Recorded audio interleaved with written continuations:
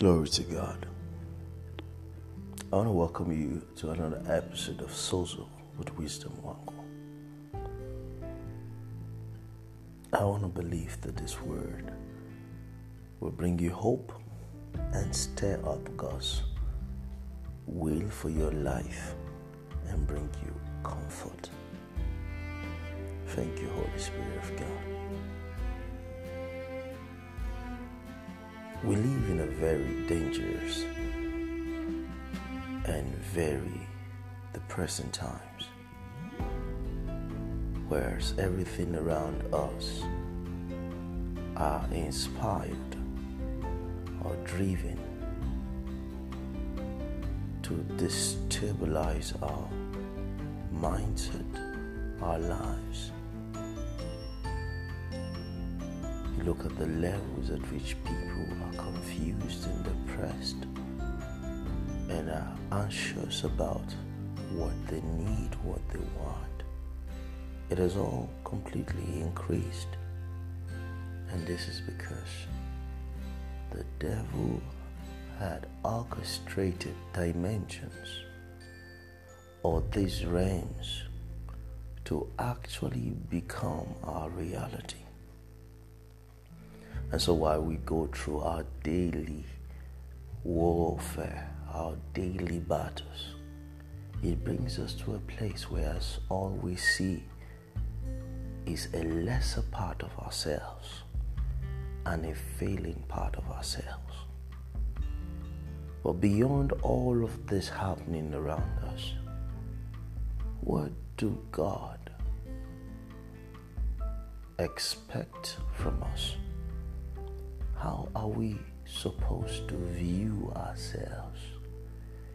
Is there a truth or a reality that we ought to become or experience?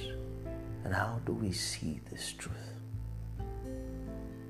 One of the words of David in the book of Psalms, he says, "For I will declare the decree of the Lord," which means beyond all life could throw at me, at ourselves, beyond all could become of where we are, the situations, the happenings, there is a standard of God's will for our lives. And so David said, I will look beyond the situation and I will declare the decree of the Lord. That season was not designed to be permanent, but the devil has developed, activated certain elements to make that temporal season permanent. It is his will that you die in it, that you be buried in it. But thank God for Jesus. And so while you see less of yourself and believe you cannot amount to anything good, to some people, they think and they feel that they are not lovable. And they have given up on hope for tomorrow. What the Bible says, weeping might endure for a night, but joy comes in the morning. And this is your season of joy. It's your season of hope. And what could be the best way to inspire hope amidst hopelessness except the Word of God? Jesus said in John 10 verse 10, he said, "But I have come that you might have life, and life in abundance." There is an abundance of life, an abundance of grace made available to every one of us, if only we can believe. So why don't we begin to look through life and look at ourselves from the lenses of God? The reason is this: why the devil wants to see you fail, why he does everything possible to crumble and to subject you to confusion, depression, God sees you as success. So why don't you uphold the truth in the revelation of how God sees you? Going forward, make this a declaration. Make this your reality, to confess God's truth about yourself. The reason is this: whatsoever you attach to the word I am, you become. When you say I am a failure, you gradually walk into that reality. When you say I'm not good enough, that becomes your truth. When you say I'm stupid, that becomes your truth. But the Bible says, let the weak say I am strong. Let the poor say I am rich. And thus why many will talk of a casting down. He said we will talk about a rising up and a lifting up. And so change your conversation. Change your speech about yourself. Speak right. Confess hope. Confess love. Confess faith. Because this is the truth about who you are. So repeat after me. I am God's child. I am the apple of his eyes. I am loved by God. And so I am lovable. I am possible. I am blessed. I am favored. Prosperity is mine. I am victorious. I am the light of the world. And I will shine. I will shine brighter than the sun. My life is beautiful. I have hope. I can do all things.